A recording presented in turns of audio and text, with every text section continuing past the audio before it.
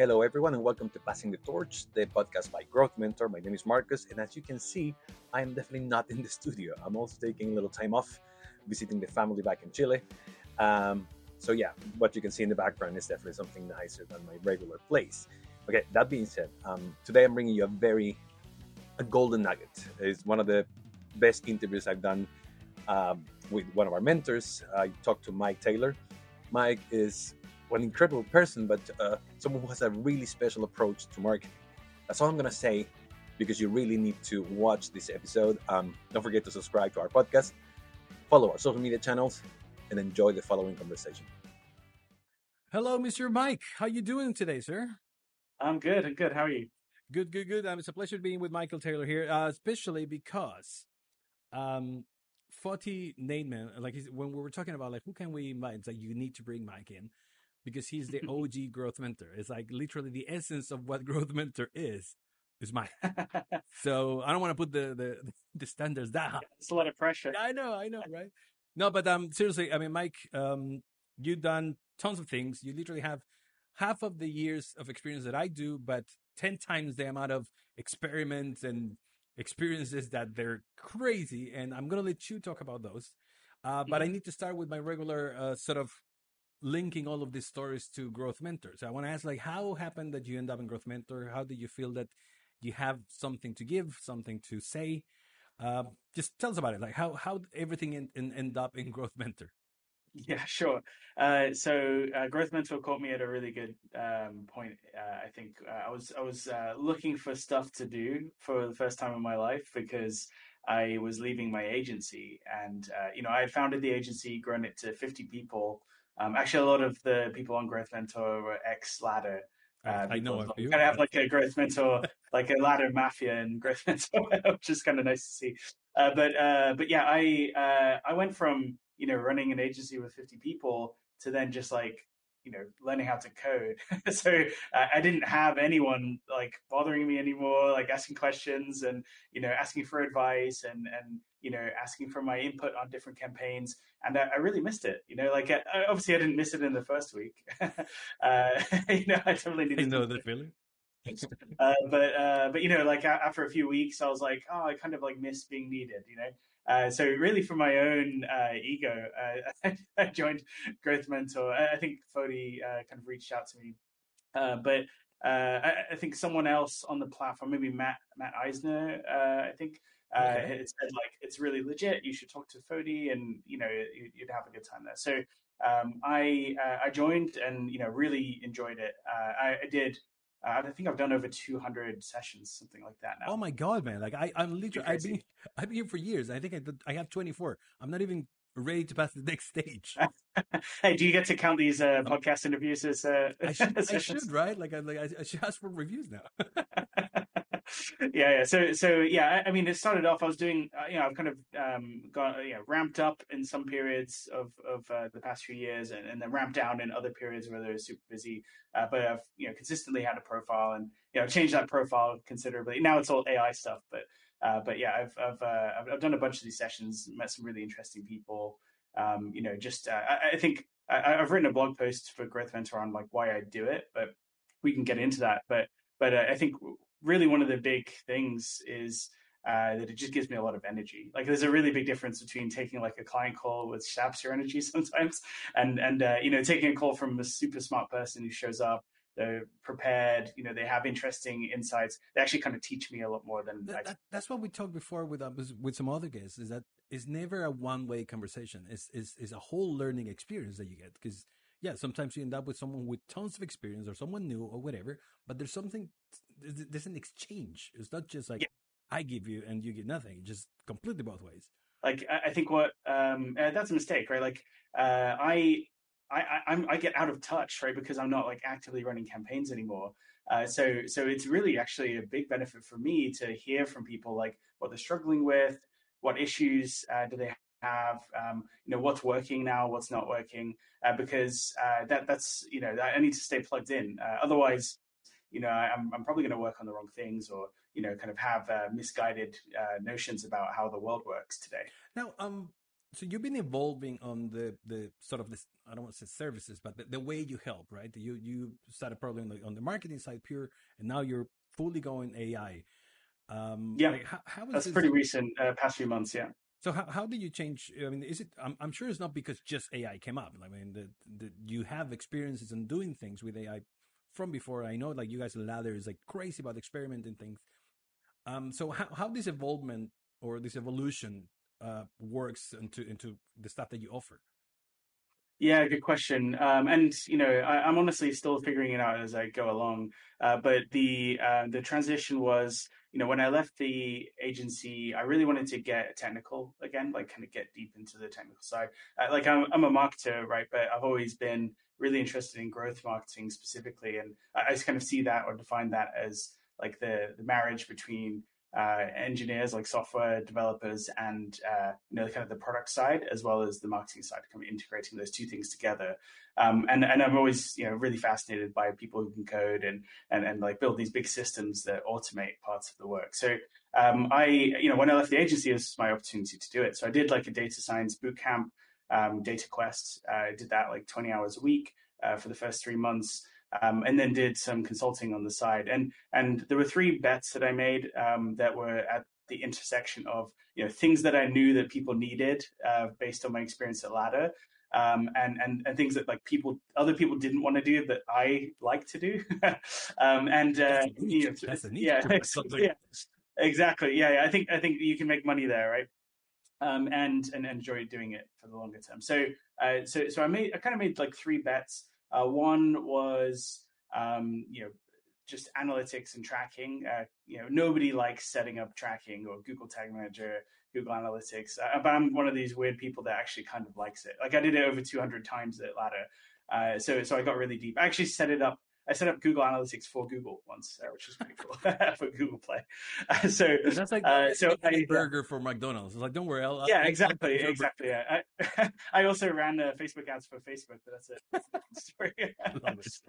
But yeah, so I was deep into that, and I knew how to code, and I thought this is going to get me even more technical. So that was the first thing where I was making money and helping people, and kind of like I still own the shares in my agency. I haven't sold them, so they're still going. They're still going concern, still growing. So I still have to work for a living, right? Like haven't sold out yet. So I was that was what brought in income initially.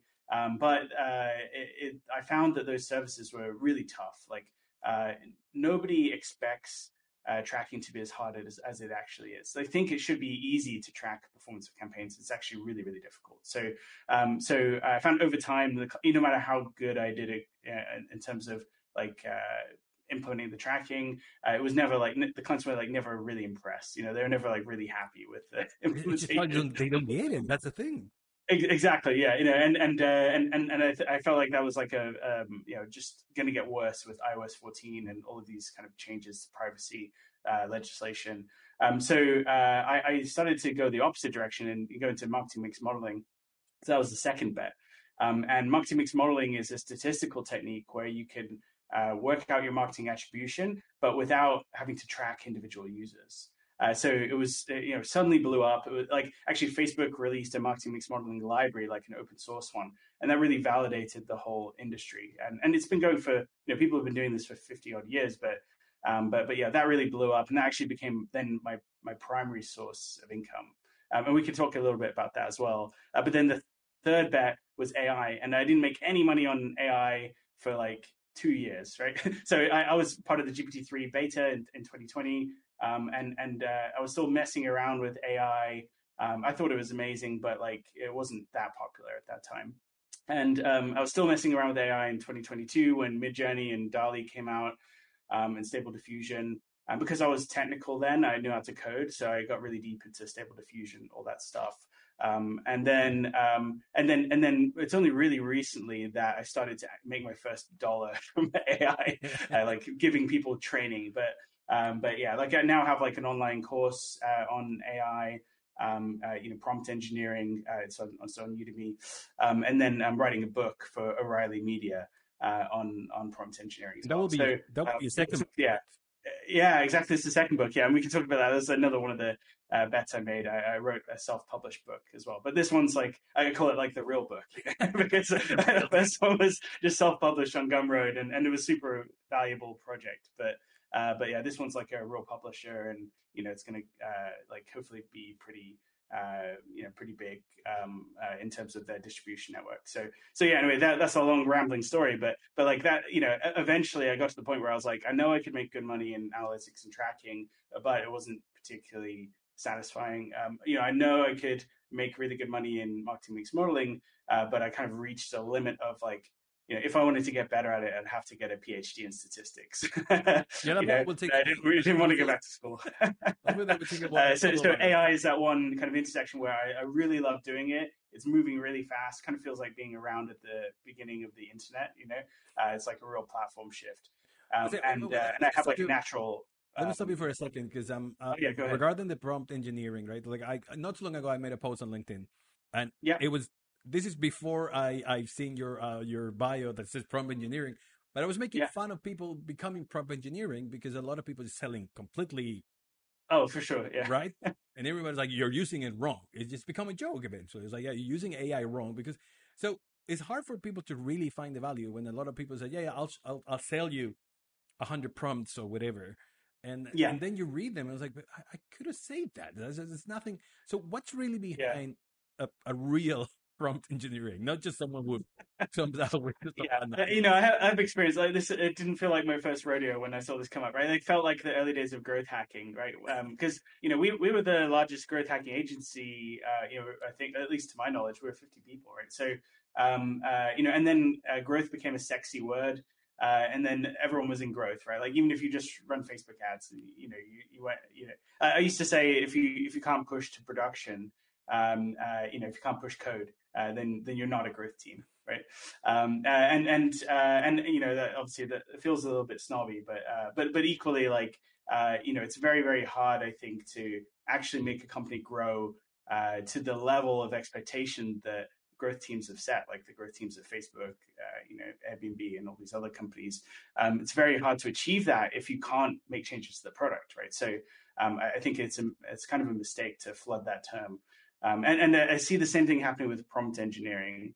Like the funny thing you see on Twitter is like people, the post always starts with like 99% of people are using ChatGPT wrong. Right? Here are 2,000 prompts, and I'm like, I don't need 2,000 prompts. I need to know how to make my own prompts. I need to know how do you structure it. That's it. I don't need you to give me 2,000. Exactly. So what I've tried to focus on is more defining principles. The way I see prompt engineering is it's about talking to an intelligence, another intelligence that's artificial instead of biological, right? So in the same way that you learn management science in order to become a better manager and kind of understand how to manage a team, I think that in the future, like prompt engineering, whether we call it that or something different, is going to be a discipline for working with artificial intelligences, right? So it's like management science, but for AI. And I think no matter how good the models get, you're still going to need to learn how to communicate with them because people are pretty smart right, relative to these models. We are AGI, right? Like and there's still like a whole host of issues that we have to solve. Like Growth Mentor exists partially because people don't know the best way to approach tasks. So they don't know the best way to approach situations. So I think being able to give that guidance to ChatGPT or whatever AI model you're using is going to be a thing, now and far into the future. Now, this question is Mike. It might sound like a joke, but do you really think people is using AI wrong? I mean, are we really? 99% of people are using it. Yeah, exactly right. But I mean, they're actually right about that.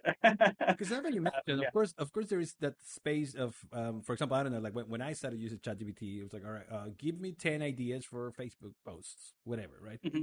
And then you get stuff that it sounds really bad, but if you ask the right way, you can get way more than ideas. You can get a whole structure, a whole distribution plan, a whole strategy behind what you're asking. But it's really, so the question is it really about the way you ask the questions or there's something else behind? Yeah, for sure. It makes a really big difference. And I think the big difference between what the Twitter gurus are doing with their 2000 prompts and like what I'm doing is that I test stuff, right? So it's very similar to growth in that respect. I can A/B test. Like I won't run a prompt one time and see, oh, the results seem good. Like I'll run it like 5 different ways, and I'll run each variant 30 times.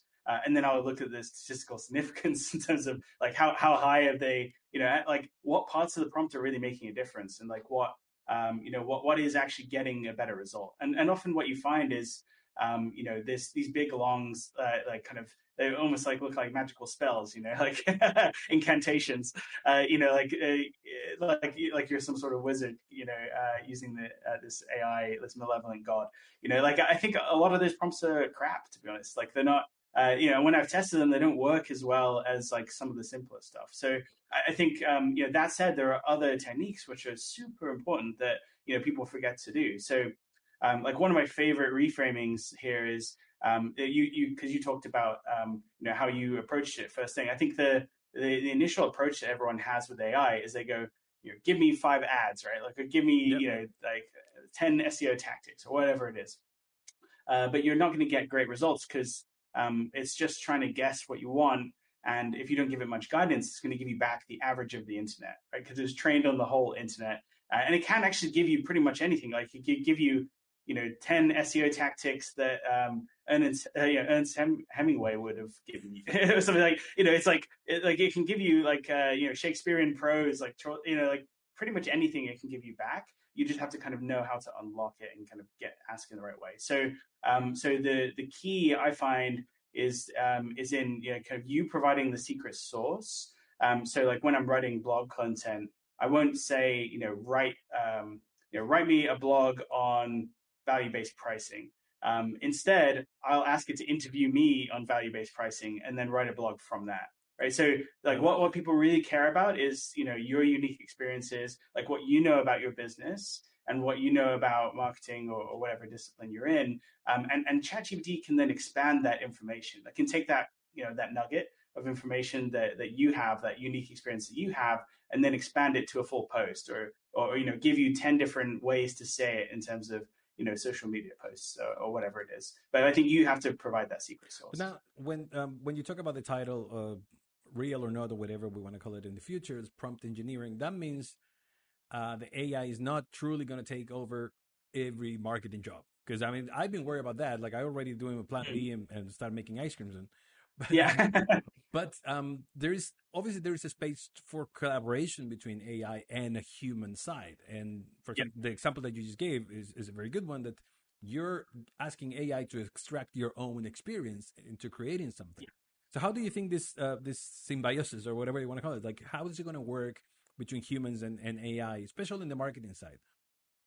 Yeah, the analogy I like to use is I don't know if you've ever been in like say St. Pancras train station in London, or like actually they have this in a lot of train stations, but they have a piano, right? Like and people can sit down and play at the piano, which is pretty amazing. And whenever someone is playing, they know how to play, then everyone will stop and watch them. But like if there's nobody playing the piano actually can play itself, and it will just play a tune in the background. But nobody stops to watch that, right? Like nobody cares about that, right? Like so, we've already made the technology to completely automate piano playing, but nobody cares because there's no unique human experience, right? Like people want to see almost like the imperfections, and so I kind of maybe stretching that analogy when I'm using it, but like I feel like there's a similar role for humans in a post AI world as well, right? Like yes, AI can automate a lot of the stuff. But that's just going to kind of free us up to, fill the gaps in between those unique human experiences. And like whenever, like at the end of the day, like I was just listening to a podcast, the Acquired podcast, talking to Daniel Ek from Spotify, like the founder of Spotify. And, he kind of, explained how music has kind of changed in this way. It used to be in Beethoven's time or Mozart's time, they would have to like be able to imagine how all the different instruments would sound, because they couldn't actually hear someone playing the instrument, and they couldn't do trial and error. Like, they had to imagine. So you have to be an amazing conductor in order to create music. Whereas like today, a DJ can play a few sounds and use the software to Yeah, I play mean, if the you have Fruity Loops or whatever. right? Yeah. So the like most musicians today like don't know how to play most of the instruments that are using their tracks. How many DJs know how to play the all these different instruments? Like, how do they know how to play the drums? No, they know how to press the buttons in the right order. So I feel like that doesn't make the music any worse. Like, I mean, some people might argue Yeah, that's that, but debatable. That's debatable. yeah, but like it's still really interesting. Like, still really unique human experience when they do find that right combination. So I think that that's like not going away. Even if AI automates pretty much everything, it's going to still give us a lot of space to express ourselves. And I think it just kind of raises the bar. Like, nobody makes bad music. It's pretty hard to make bad music now. Yeah, you need to read. It's like in Mozart's day, it was almost guaranteed that you would make bad music. That's a great analogy, though, especially like the one about the piano. Now, you started. I mean, I'm not sure if you started fully with Ladder. That was your first marketing experience, or? Oh, I worked in a couple of startups before that, a couple of growth roles. So I worked in the travel industry, a company called Travel Zoo, like a daily deals kind of company. I worked in ShopStyle, which is like a big fashion affiliate, and a few others. So I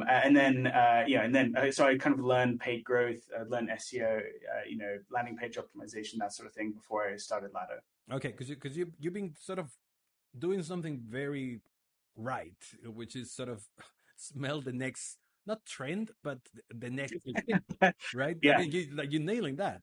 So, what are you doing right now? What's your because obviously you're doing AI, but are you planning to create a startup around it, or you're just doing consulting? How's it working at the moment? Yeah, good question. And still trying to figure that out, right?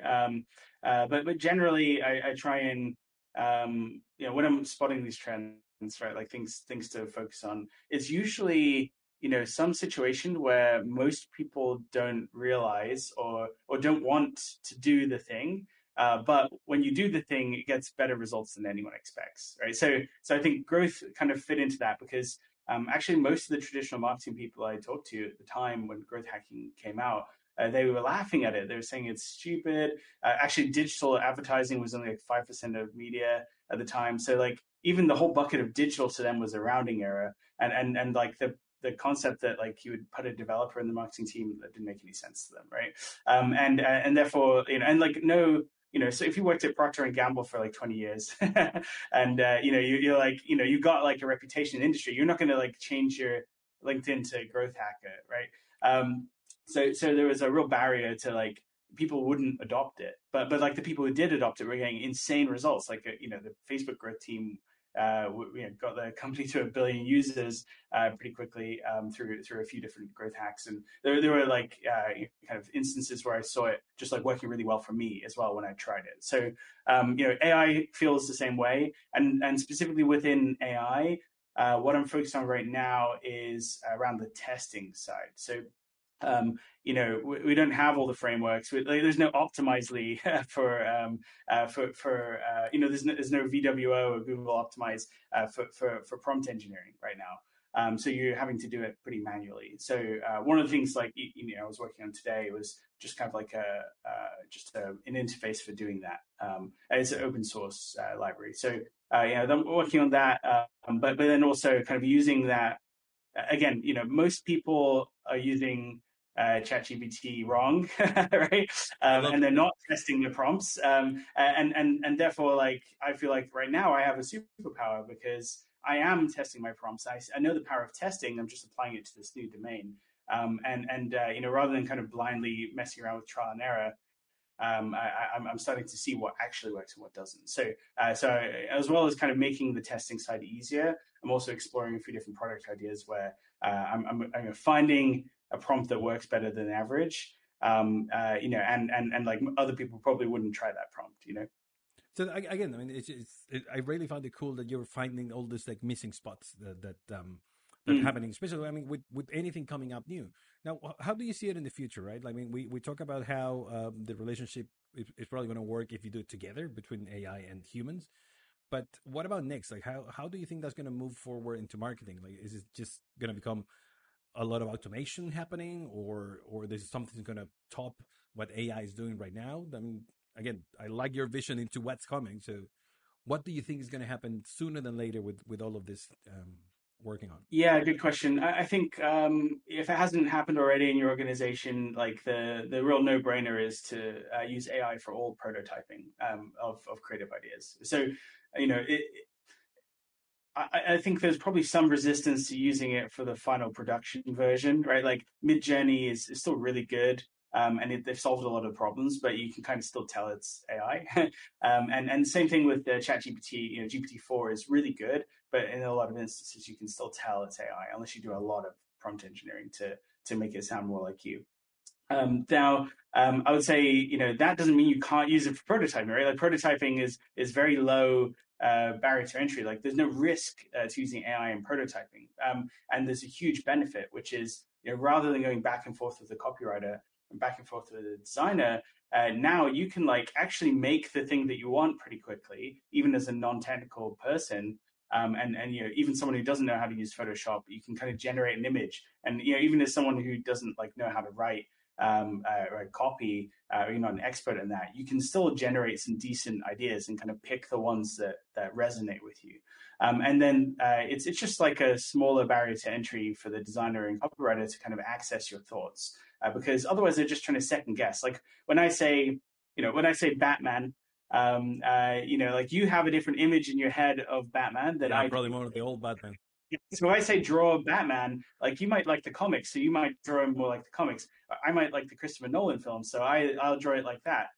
You know, and I think AI in the prototyping phase can really help, you know, bring those two visions together, and kind of you can show someone something and they can criticize it much better than they can imagine it in the first place. You know? So I think that's an immediate no-brainer. I think it really cuts out a lot of communication issues between design and creative teams and the management. Now, as a human being, do you think it's going to have a big impact also in the day-to-day of people? It's because obviously it's not just AI is there for business, right? Eventually, it's supposed to do something for humanity. It's supposed to be one of our greatest advances. Like, how do you think it's going to affect the rest of like all of us? Yeah, I think it's going to have a similar impact to Google, right? So if you imagine a world before Google, you know, I mean, I remember pre-Google. It's maybe dating me a little bit, but you know, before search engines, you just had to ask people, right? Like you look something up in an encyclopedia, which is really painful, or you go to the library and check out books and hope that you find it in the book, right? And you just couldn't get anywhere near as much done. You know, like unemployment is at a record low, despite the fact that everyone has Google now, right? Like, you know, the librarians, there's still more librarians in the world than there were pre-internet, right?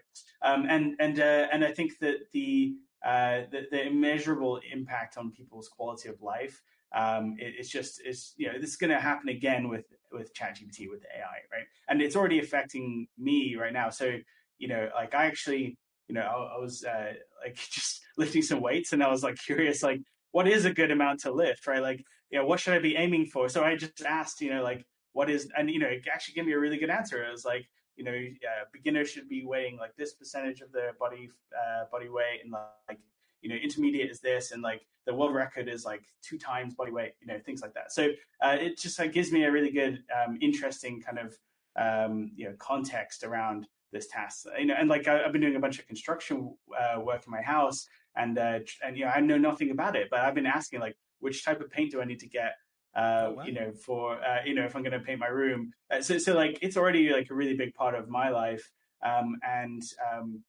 you know, like obviously I code, right? So like I'm using this a ton for building stuff as well. Yeah, I think it just really takes away the fear of trying new things. I think that's the biggest impact. Because I would never get involved in construction stuff. Like I would just pay You'll pay someone. Yeah, because like, you know, I just didn't know anything about it, right? But whereas like now I can at least ask and kind of get a sense of whether it's hard or easy, and then, you know, kind of outsource the parts that are harder or need a bit more expertise, right? And the same thing with coding, right? Like I'm building stuff. Like I would never thought to build my own open source like Python package before, but I honestly just said like, here's the script that I'm using. how would I turn this into a Python package on pypy.org? And it knew, right? Like, and it gave me like, here, like you need to add like the init file here. So like I think it just makes you fearless, because like what's the real downside of like just asking and seeing if it's actually easier than you realized? But it definitely make a difference because you code. So ChatGPT is telling you things that you understand. And I think that's, again, that's why people is using it wrong, because they ask for something they don't understand. Like I remember there was a founder of a startup that I was helping. He's like, look, I don't need a marketing person anymore because I just asked ChatGPT.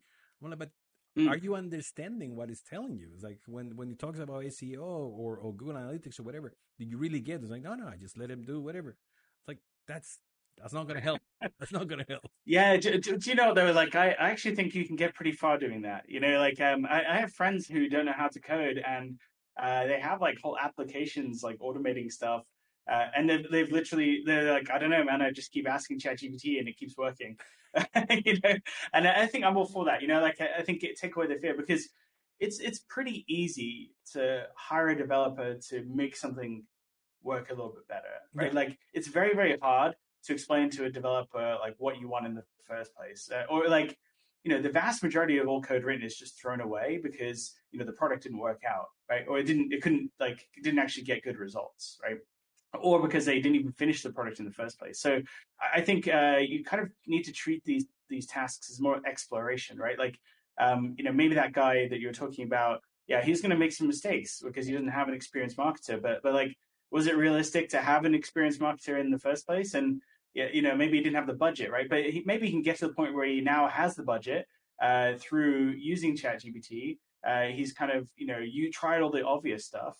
And then he can go to a more experienced marketer and say, this is working, that's not working. I've tried all these different things that ChatGPT recommended. Now what should I try? And then that experienced marketer just has a lot more to work with, and that client can now afford him. So I think it's really bridging that gap, but it's not like replacing the experienced marketer, but it's like getting more people up to that level where they could actually become a client. Yeah. So let me just, I'm going to start closing the conversation because we only have certain time. But there's two things I want to cover. So I want you to tell me a little bit more about the books that you've been writing. What's your approach? Because especially like marketing memetics, you went really into the biology and psychology of marketing. I haven't read it. That was a real passion project. Yeah. But I started looking at it. I'm definitely going to read it now because it's like that's what I really like. It's like the human nature behind all the business.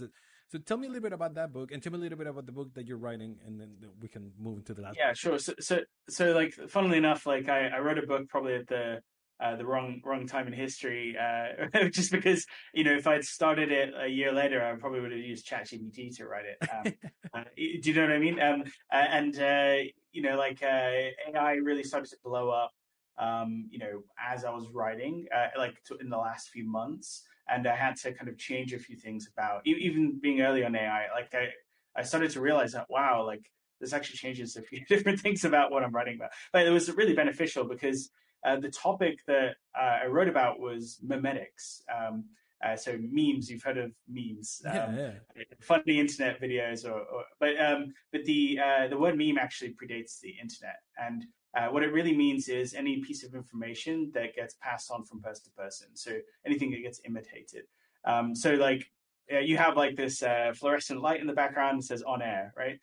Like that is a meme because there are other people who have had that or similar to that, right? Fluorescent lights is one meme. On air is like another meme, and like pretty much everything around us is like from somewhere else, and that's what gives it cultural significance. And whether like consciously or subconsciously, you are kind of saying something by having that in your background, right? True. So it expresses something about your culture, about what you value, about how other people should perceive you, and memetics is really just studying that.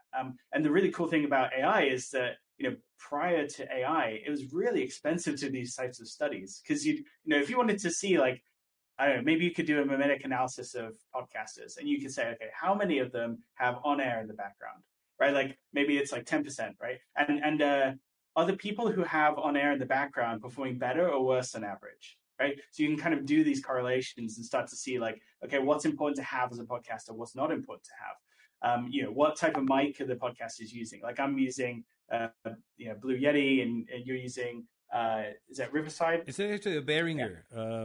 Yeah, It's, Riverside, I mean, it's a little bit Riverside swag, but yeah. Yeah, there we go. Okay, so swag is a meme, right? But now with AI, it's super easy to do this type of analysis because you can get the AI to tag this stuff, right? Like you can use some of the components of Stable Diffusion, which is like open source, to be able to tag different things in images. You can tag different things in customer reviews, in blog posts, and you can kind of get a sense of what are the types of memes that I should be including in my marketing campaign, and what ones should I be leaving out because they're not performing. So as I was writing the book, and I was like, it was a real slog, like trying to convince people, motivate people to do this type of analysis, and that this type of analysis is valuable. Suddenly, the cost of doing it dropped by 1,000%. So like it actually kind of like I think made a lot more people interested in the topic, and I hope like it's only a self-published book, right? So I don't need to make a lot of money from it. It's more like a passion project, something that I learned that was, I think, when I look back on my agency experience, was the key to all of our best successes at Ladder was when we did this type of mimetic analysis. So that's why I wanted to capture it in a book. But yeah, I mean, it kind of again, I was like a little bit ahead of the curve, but maybe a little bit too far ahead of the curve because it's still pretty niche. Not many people have heard of it. But it's growing. It's definitely growing. Yeah, hopefully it's growing. And the second book, the book you're writing now. Yeah, so like literally, I had just finished this crazy editing process. Like I had taken a whole year to write my first book, and self-published. So it didn't it wasn't New York Times bestseller first week, right? But then I was doing some training for O'Reilly Media at the time, and then I had been out to a conference. They host a pretty cool conference out in San Francisco. It's like an unconference, they call it. FooConf is the name, and it's like invite only, and they figure out the agenda like there at the actual event, right? So it's a conference, but like everyone who's invited could be speaking. Oh, cool. And they have like Nobel laureates. They have like crazy, like they have all these authors, like pretty amazing, like researchers. They have a lot of Meta employees because of the Meta campus. I gave a talk and a few other, and kind of met some interesting people. And I don't know if that helped my case, but then, they reached out a few months later, and they were like, do you want to make a book on prompt engineering, on this training that you've been giving for us, this online training? So I was like, yes, of course, like, this is a real publisher doing it, get into that textbook game, like hopefully it'll go well. But yeah, like I actually just finished writing the first draft.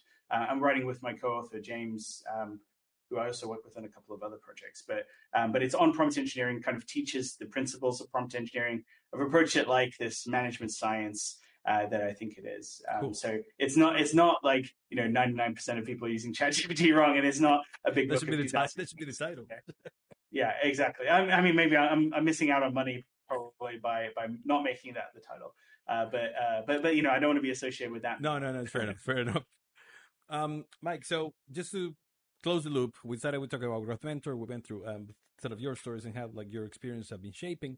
I like to ask, and I know it's not very original, but a little advice for the people who are thinking of calling for a mentor call with you or with someone else, or they're at that stage that they need help. What will be your to-go tip that you always drop out there? For example, for me is test everything. That's just I'm not going to tell you, yeah, that's going to work. Just test it, right? But what will be a tip that you think is super valuable in your experience to people either starting or with experience, but they're having these little moments of doubts or problems? Yeah, good question. I like to think from first principles. So one of the really big things that helped at Ladder was, we would just break it down and say like, okay, like where is the real problem here? So, the overall problem is that you're not growing fast enough, right? Like nobody is growing as fast as they want to be. But there's all sorts of components that go into that, right? Like it's, do the audience know who you are? And if they know who you are, like, what do they think about you? And if they think favorable things about you, then like what's stopping them from like coming to your website or checking out your product. And if they've checked out your product, is there any friction that's stopping them from continuing? Or if they've used it in the past, what got them to stop using it? Like why they're not using it now? So every big problem is really just a series of smaller problems, and as you decompose that into the individual parts, you start to spot areas where you can actually make a difference. And rather than being overwhelmed with this big nasty problem, breaking it down into individual parts, like you actually can make some progress and feel good about that progress that you're making. And this is something I really got from learning how to code, because in software engineering, it's like a really key part of it, right? Like you just kind of in all engineering, right? Like you take a big problem, you turn it into lots of small problems, and then you check to those off, right? It's true in AI as well, right? So first thing I'll tell you, if you're struggling with your prompt, first thing I'll tell you is like try and break it into multiple tasks. Maybe you're trying to do too many things all in one task, right? And if you break it into multiple prompts, then you can chain those prompts together, and overall, like maybe you can actually achieve something much greater than the individual parts. So like I think that's like a universal advice, is like break it down into what are the things that really need to happen, and like what are these sub problems, and then just reason from first principles and think about like what like it's either this or it's this, right? Like can you break that down? Like either this is true, or like if that's not true, then this other thing has to be true. And if you can get it down to those fundamentals, then usually the problem becomes less overwhelming, and you might not immediately know a solution, but it feels more approachable, and you can start making more progress. So who you need to talk to, what you need to try. Awesome, Mike. Where is your course? Is it in Udemy, right? Yeah, on Udemy. Yeah. So it's So I guess you could provide a link in the show notes. Absolutely. We're the first one when you go for prompt engineering. We're the top one now. We've had actually over 12,000 students take the course in 4 months. So yeah, it's actually 6,000 of them were like this month, which is kind of nuts. So yeah, AI is going to double everything. Yeah, I know. Yeah, well, it has doubled. So yeah, I mean, I wouldn't have to do anything else if it keeps doubling. But check it out. Like I will say it's more technical. So there is like about 30%, 40% of the material is you don't need to know how to code, but we're focused more on the technical use case there. Cool. So I'm gonna add all of the details, all of the links, so you guys can go and check. Not only that, you can also book a call with Mike and find out more about how AI can help you and your business. So Mike, man, this is the time we have for today. We definitely going to be in touch. I'll see you around the world of Growth Mentor. Yeah, good to talk to you, man. Take care. So again, another pleasure to have people like Mike in the show. And I usually, if you've been watching the show, I do a swoop when I talk about the things that I'm taking from this conversation. But this time, I want to do something different. I actually want to invite you to go and watch this all over again, because the conversation about AI and how AI is changing everything that we do, not just as professionals, but also as humans, is something that you really need to bear in mind. And I think the way Mike puts it in there is very, very not unique, but very, very clear for you when you try to understand if AI is really going to replace you, or what's going to be the value proposition that you can have as a company using AI. It's not the automation anymore, it's you. You're going to make the difference. It's the human relationship with AI that's going to make a huge difference in the way we grow together with AI. So that being said, my swoop for today, which doesn't have the swoop, is to go back and listen to this, because it's something that is really important for all of us professionals. It doesn't matter where, if it's marketing or whatever you want to do. So watch it again, subscribe to the podcast. My name is Marcus, and I will see you next time. Cheers.